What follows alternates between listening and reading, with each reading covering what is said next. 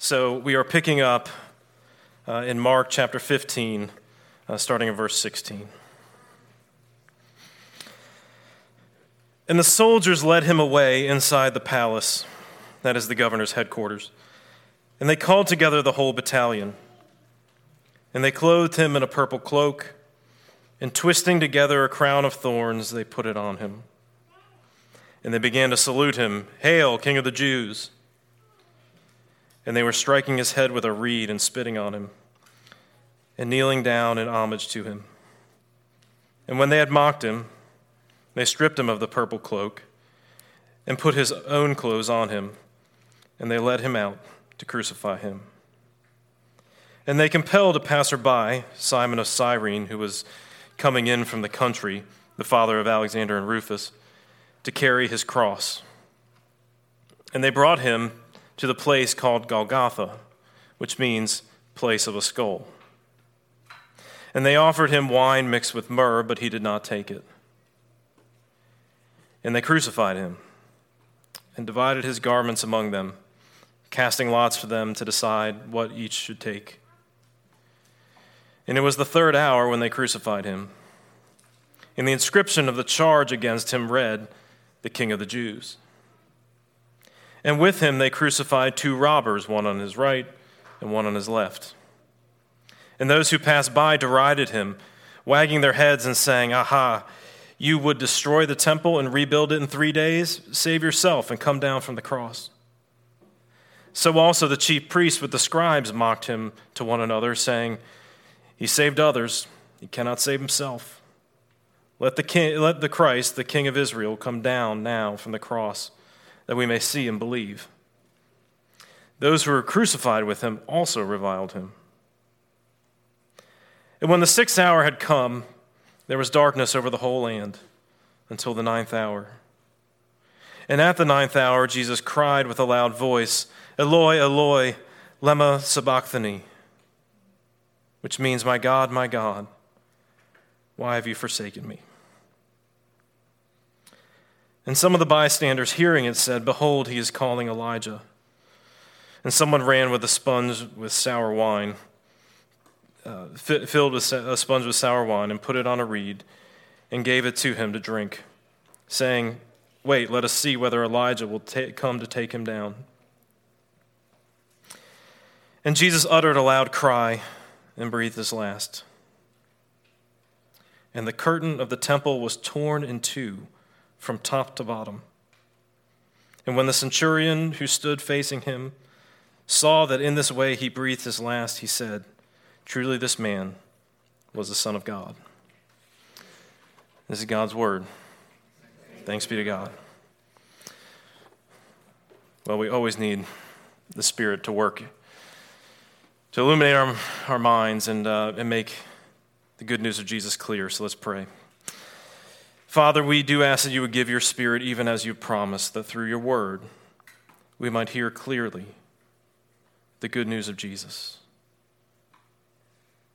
that we might understand what is so good about this Good Friday in which he died, that we might know the depths of your heart, and that we might see the contrast between what we bring to the table and all the riches of love and grace that you bring. We ask this in Jesus' name. Amen. There are a lot of uncomfortable truths in life, aren't there? We just kind of have to realize them as we grow older. I remember when I was, we were in our late 20s, went skiing, and I had not been skiing for years, and found out that I did not recover. Already, even in my late 20s, did not recover as easily as I did when I was younger. When you get older, and I'm not very old, I know,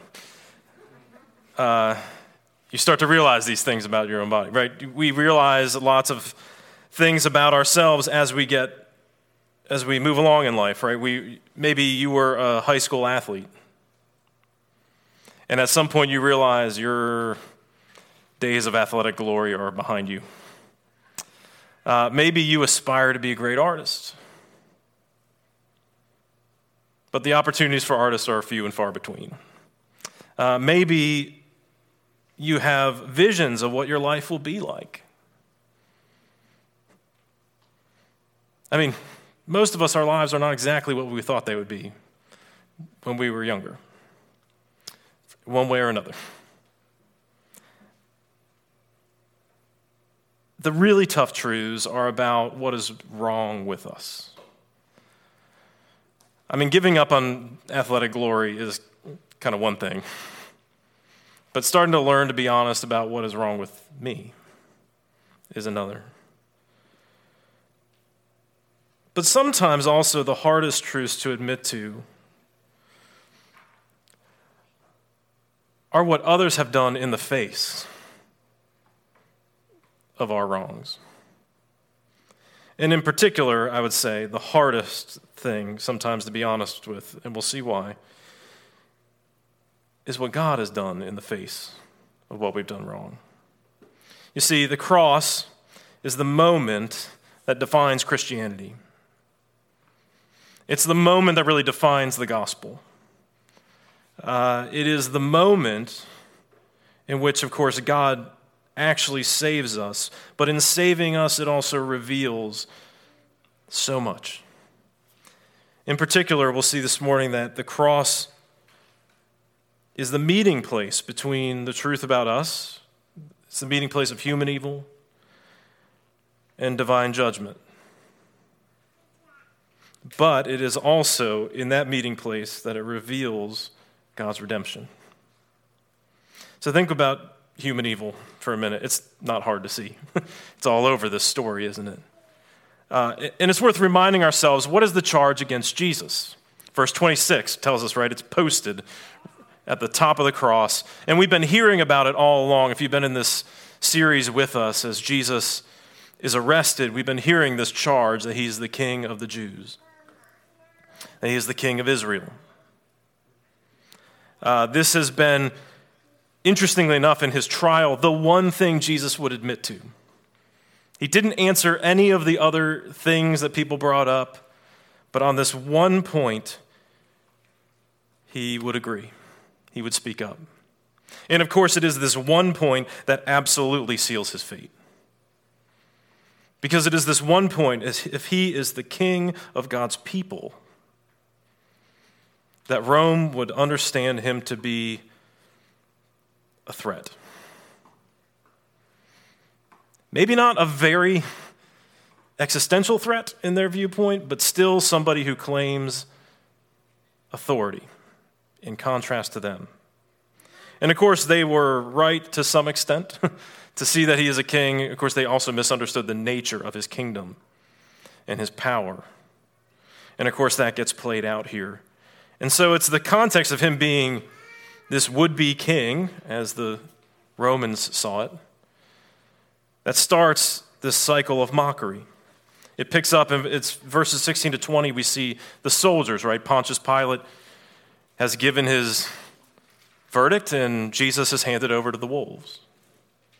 The soldiers pick up the charge that he is a would-be king, and so they put a purple robe on him. Purple is, this goes way back in ancient history. Actually, purple is often associated with royalty.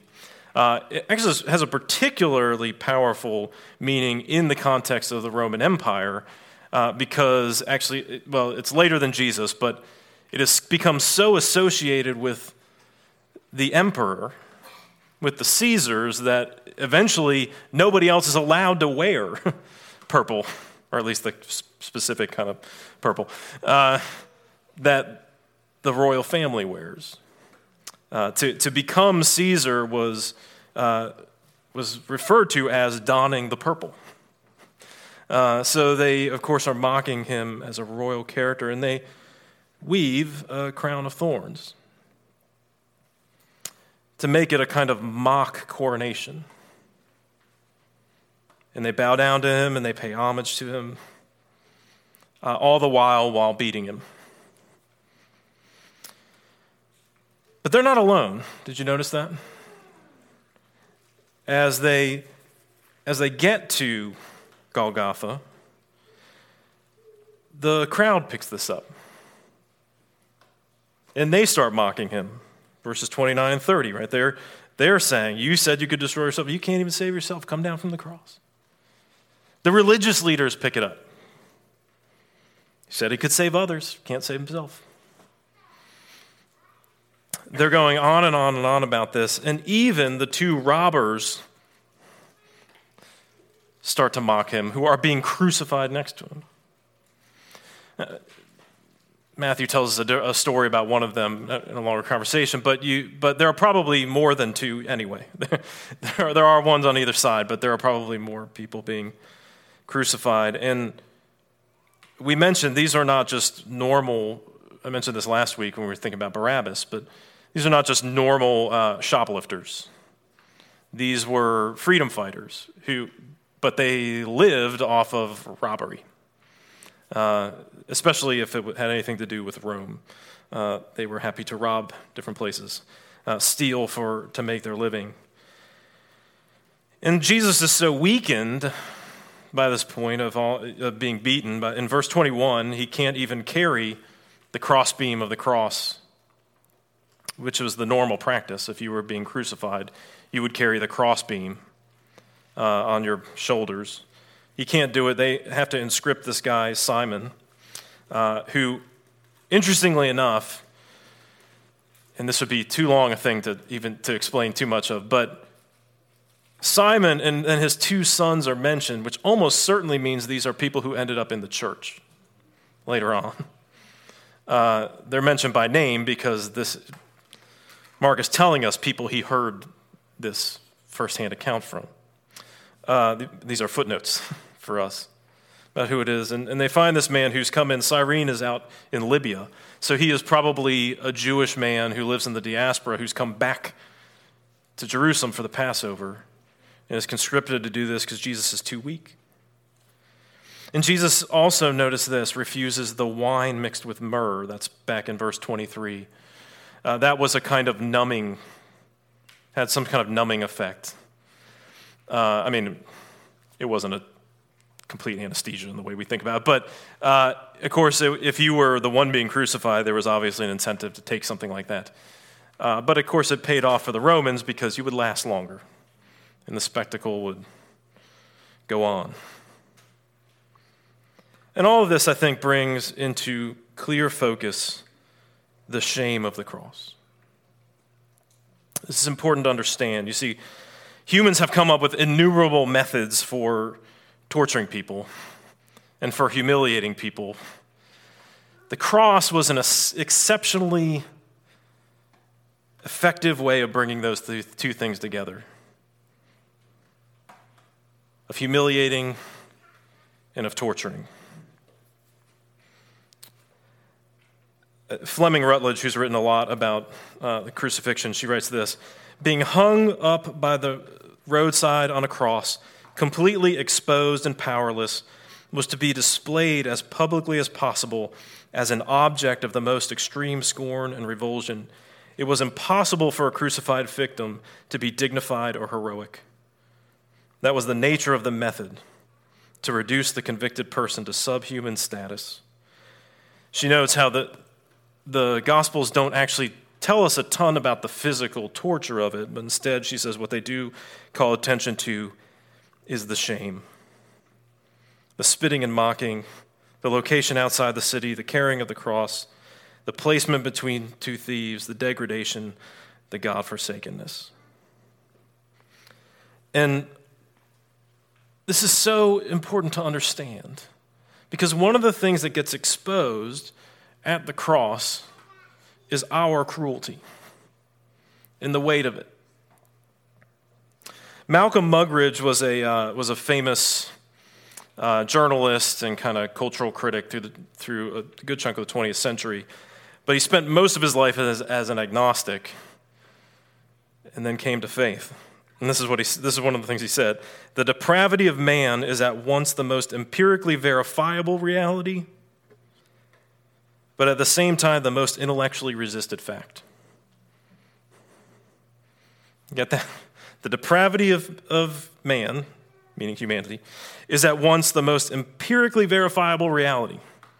All you have to do is look around to see it. But at the same time, the most intellectually resisted fact.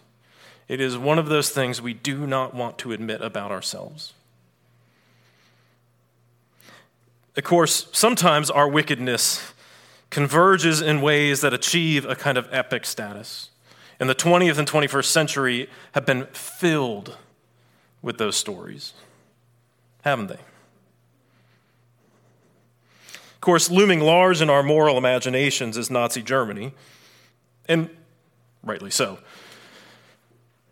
But really, since that time, there have been campaigns of ethnic cleansing going on almost without ceasing.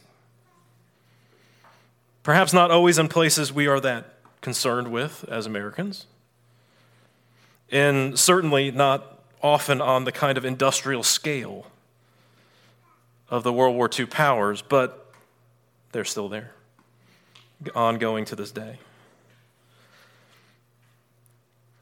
But most of us don't think of ourselves as being involved in that sort of thing, and we're not. No, we're just engaged in the kind of everyday cruelties, the cutting remarks, the private lust, the fits of anger. Shall I go on? Whether it's the fear of consequences or the fact that we are distracted by so many other things we want to do, we are, by God's common grace, spared from perhaps being the worst we could be. But that does not change the effect that sin is a reality at work in every aspect of our lives. And we do the strangest thing. We take even things that are good and we make them ultimate. So that even things that are good, we turn to an excuse to do evil. I mean, the list isn't hard to come up with, right? We love our country, but by making it an ultimate love, we excuse all sorts of things that we think are best for our country. By loving our family and making it an ultimate thing, we excuse all kinds of terrible things that go on. By loving our career and wanting its longevity, we excuse any number of shortcuts, of ways in which we dodge what God tells us to do. I mean, there's many a righteous cause out there. And I'm sure you feel it in a day like ours. How much shaming, how much anger, how much twisting of the truth is done in the name of righteous causes. So that we take even the things that are good and taint them. You see, that is really what, Reform circles refer to this idea as total depravity. And of course, the point isn't that we are the very worst version of ourselves that we could be. No. Again, there are lots of reasons why that our behavior might get curbed. John Owen, one great theologian, in his book, The Mortification of Sin. That's a mouthful. Says the reason why a natural man is not always perpetually in the pursuit of some one lust night and day is because he has so many to serve.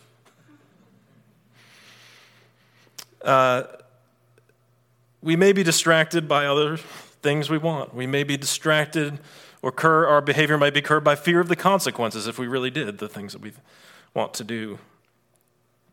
But at least when we are left to our own desires, the point of total depravity is that sin creeps into every corner of our lives to some degree, into every corner, into everything we touch.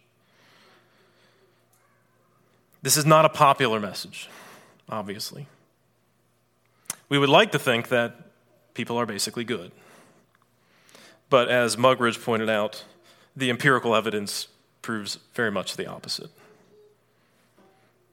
And the point of the good news of the Bible is not that we are good.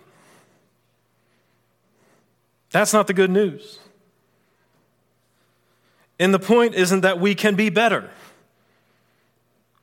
though God does want to work in our lives. In fact, will work in our lives. That is not the point. And this is one of the things that the cross exposes. Here we can see not only our sin, but also our hatred of what is righteous and good and holy. Because to be in the presence of somebody who's really doing something good, have you ever had that experience? Somebody you feel like is really doing something good? It always brings up the pang of guilt, doesn't it? Well, shouldn't I be doing something better? Well, the cross exposes our human evil. It also reveals God's divine judgment. Maybe that's an obvious place we're going with all this, isn't it? The crucifixion is a moment of judgment. Of course, the Romans thought they were passing judgment on Jesus. That was pretty obvious, right? You thought you could rival Roman power? Well, here you go. This is what we do to those who challenge us. Also, it's worth recognizing the Jewish population would have thought of this as a cursed death. Deuteronomy 21:23 says this, "Cursed is everyone who hangs on a tree." And there are Jewish sources that talk about crucifixion this way. We also know there are moments in the Old Testament, and Joshua in particular, where those who had stood up against God and his forces are hung from a tree as a sign of a curse. Later on in Galatians 3, Paul will think of this verse as well when he makes a point about what Jesus' crucifixion is. He was cursed. Well, if that's not enough, there's darkness that descends on the land in verse 33. Did you notice this? So I just want to make sure everybody gets the timeline here. He is crucified at the third hour, which is about 9 in the morning. Of course, because you're starting, if you think about sunrise, around 6. Around 9 is the third hour. The 6th hour is noon, and the 9th hour is 3 p.m. Okay? So from the 6th to the 9th hour, noon to 3, when the sun ought to be the brightest, darkness descends. And there's no description, of course, of rain or anything like that. It's not like this is some pop-up thunderstorm where it just all of a sudden kind of gets gray out. No, this is darkness. That was one of the plagues, the second to last one in Egypt. And of course, darkness is, throughout the prophets, routinely associated with the day of judgment, a day of darkness and gloom. You can look at Isaiah 60 or Joel 2 and any number of other places to see this pretty clearly. That darkness, this is a supernatural darkness. The sun is blotted out. Perhaps in terms of the action, and what the sequence of events that unfolds, it's the tearing of the curtain that's maybe the most obvious in verse 38. If you're not familiar with the temple proper is a building that has basically 2 rooms to it. There were side rooms for storage and other things like that. Anybody could go into the courtyard, at least anybody that was ceremonially clean, could go into the courtyard, and they would bring their sacrifices there. Only the priest could go into the building, and they would go into the first part of it.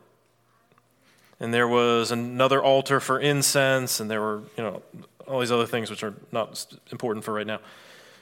But there was a back room. In the back was the place called the Most Holy Place, the Holy of Holies. Before the exile, that was where the Ark of the Covenant was. When the tabernacle and then later the temple were built, the cloud of smoke and fire of God's glory entered into that back room. And only one person went in there once a year. The high priest went in once a year on the Day of Atonement. And it was separated by this really thick curtain. I mean, this is not some thin material like this. This was a thick curtain. You could not, with your hands, no matter how strong you were, rip that thing apart. The only way to tear it apart would be to hack it to pieces. And what we're told is the moment that Jesus dies, the curtain rips apart. Later, we're going to hear about the Spirit showing back up in New Testament history. But at this moment, it is the sign that God's presence has departed. God has left the building. The King of Israel, the King of his people, has died, has been judged, and the temple is abandoned.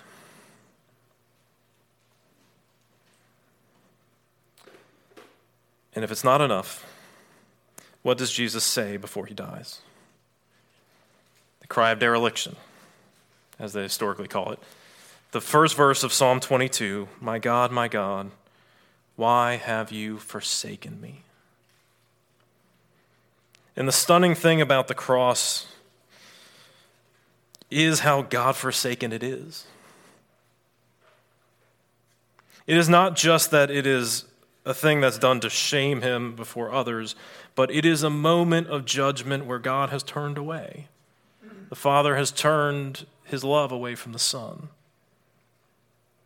for us. It is the very stuff of hell. That is the defining feature of hell, of God's wrath, is that his love is fully removed. His restraint is removed.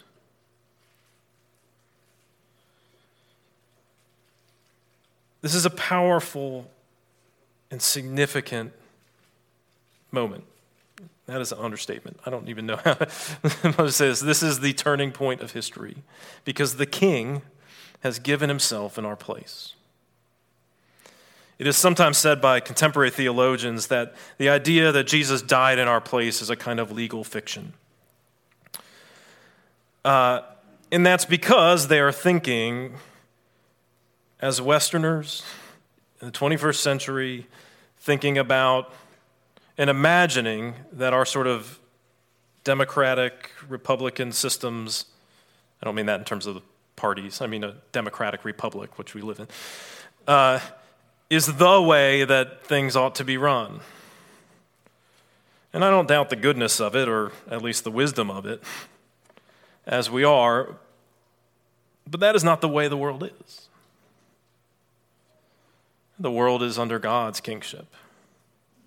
And to think about judgment then properly, we should not be thinking about a court system that is separate from other parts of government. We should be thinking about a king's court, in which all of it is brought together under his leadership and where he is the representative of his people. So that when Jesus dies, when the king decides that he is going to take responsibility for what his people have done, justice is served. He is judged in our place. And you see, it is that moment when Jesus is forsaken that defines Christianity over and against every other form of religion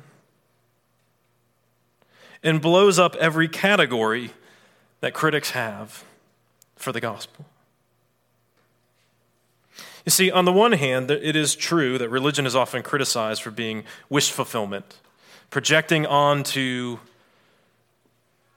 the universe things that we wish are true, to give us comfort or to assure us that we have some kind of right to the power and position that we have.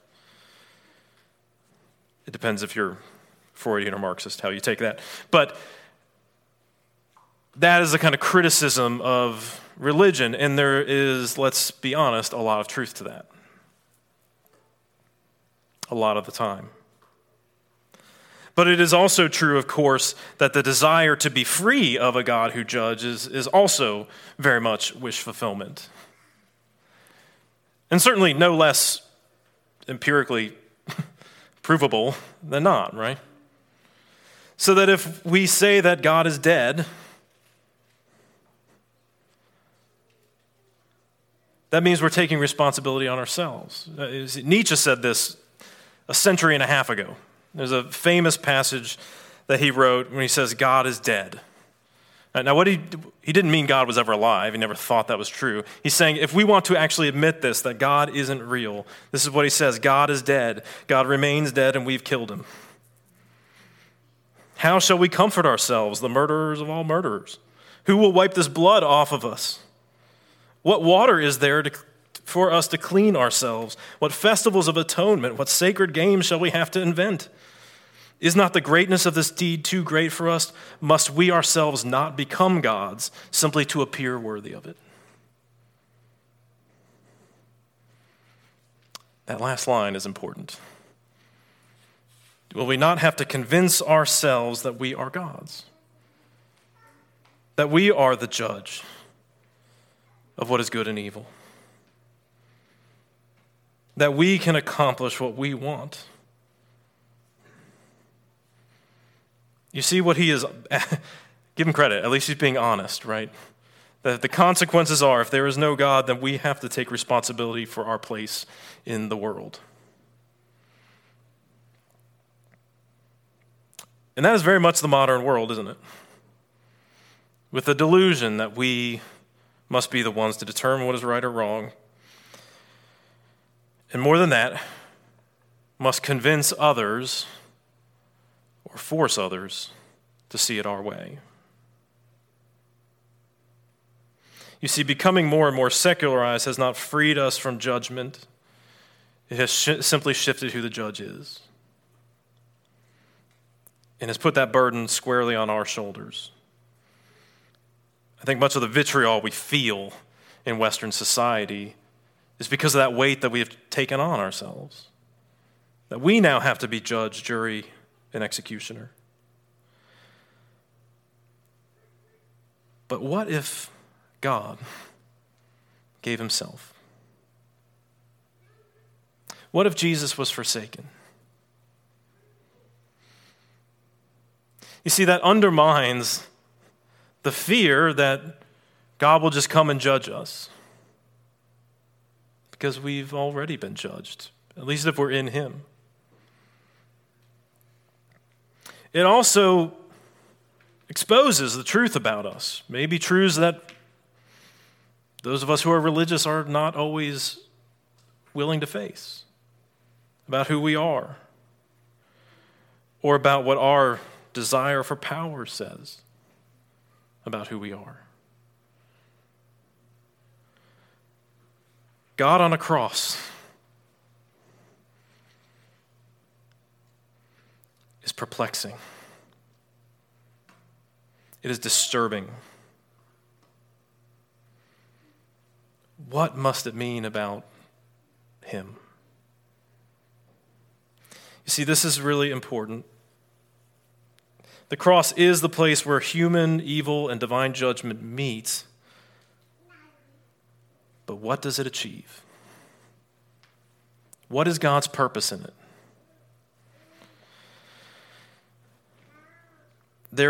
We can easily get, as we think about the cross, lost in the violence and the terror of that moment, when we think about the moment itself.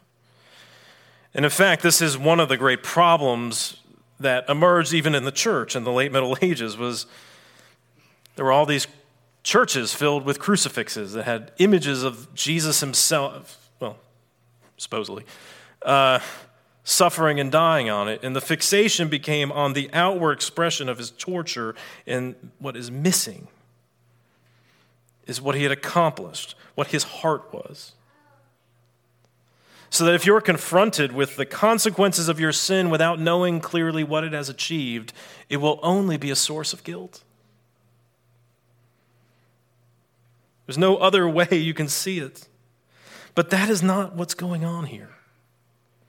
Because the irony is that when the soldiers mocked a coronation, they actually were crowning him king. Because they did not understand that what they were actually achieving in his crucifixion was his defeat of sin. That by passing judgment, he was removing the judgment on us.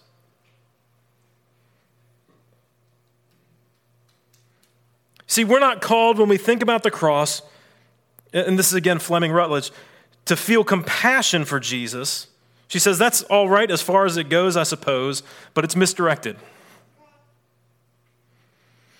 It would be near the mark to stress Jesus' compassion for us. But that too is insufficient. On the cross, Jesus is not just showing compassion. By paying the ransom of his own life and descending into hell for us, he is effectively delivering us. The point of contemplating the cross is our delivery from sin.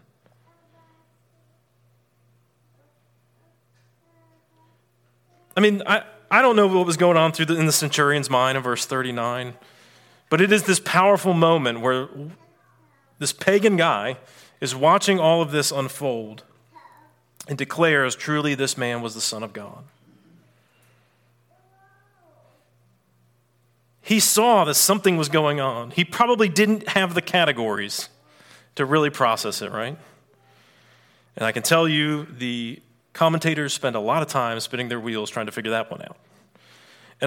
But all I know is that at the very beginning of Mark, in the very first verse of Mark, he says this is the beginning of the gospel of Jesus Christ, the Son of God. And this is the moment, you see, when Jesus was baptized, what did he hear? A voice that said, "You are my son." And that was the bat signal to Jesus to get going in his ministry. And we saw at the Transfiguration, we looked at this way back in January, that when they go up on the mountain, he hears the voice again, that you are my son, and that is the signal to head to Jerusalem to end it. Because the work of the Son of God was to lay down his life for us. Jesus says as much. In Mark, he says that he came to give his life as a ransom for many. This is Jesus ransoming us. This is the payment for our freedom. This is the price of it, which means that the cross is not a tragedy. It is an injustice, yes, against Jesus. It is a terrifying and horrifying experience, yes. But it is not a tragedy because it is not out of his control. Instead, it is him at work. It is Jesus accomplishing the one way our redemption could be fulfilled. The one way he could free us from the power of sin. And that is what the cross is for. To deliver us from sin. To deliver us from its guilt and its power. Because it is in his death that he is judged in our place. And because he has given his life in our place, we are judged as him. That is our doctrine of justification, isn't it? It is made effective at this moment. This is the moment it all hinges on. That Jesus gave his life in our place. And we are freed from the power of sin because Jesus has taken the power of sin away because he has died in our place. And look, his resurrection is going to confirm, is going to prove that, in fact, the power of death is broken. But this is what sanctification is. This is what it means to be changed, is to know that the actual power of sin in your life has been broken. And is why he sends the Spirit, so that we would not live as those who are still under the power of death and sin, but as those who are under the power of the Spirit, who have been crucified with Christ and raised up. What we're called to do is reflect deeply on the cross. And this is what all the disciples do. If you think about the rest of the New Testament, It is constantly on their mind. It is the thing that gives them freedom from the guilt of sin, and it is the thing that shows them what it means to live into the life they have been given. Live out of the power of the resurrection. Because we are called to live as those who have been crucified with Christ and yet live. We are called to lay down our lives. And the only way that makes any sense is if your mind is filled with the cross and the power of it. I mean, think about this. Do you want to be known for who you really are? You need to look at the cross, because it is the only way that has any hope in it. Do you need confidence that God is actually for you? Then look at the cross. Do you need assurance that you will not be abandoned? Look at the cross. Do you need clarity about whether God actually wants you to deal with sin and is actually powerful enough to deal with it? Then look at the cross. To put it differently, if you really want to have faith in someone, you need to know they're faithful. So look at the cross. If you really want to have hope in someone, you need to know that they are reliable to the end. Look at the cross. If you really want to love someone, you need to know that they are good and kind. Look at the cross. Isaac Watts wrote a hymn called "When I Survey the Wondrous Cross," and I'm sure plenty of you know it. And it is about looking at the cross. The first verse, "When I survey the wondrous cross on which the Prince of Glory died, my richest gain I count but loss, and pour contempt on all my pride." And he goes on about the cross for several more verses, and then he stops to think at the end, "Were the whole realm of nature mine, that were a present far too small." As to say, if I've been given everything at the cross, even if I had all of the world to give, it would be too small. Love so amazing, so divine, demands my soul, my life, my all. That is the good news. Amen. Lord, we pray that you would make the good news clear to us. Pray that even as we come to this meal that you prepared to remind us of the good news, that we would see clearly Jesus' life given for us. So feed us, we pray, on Jesus. In his name we ask. Amen.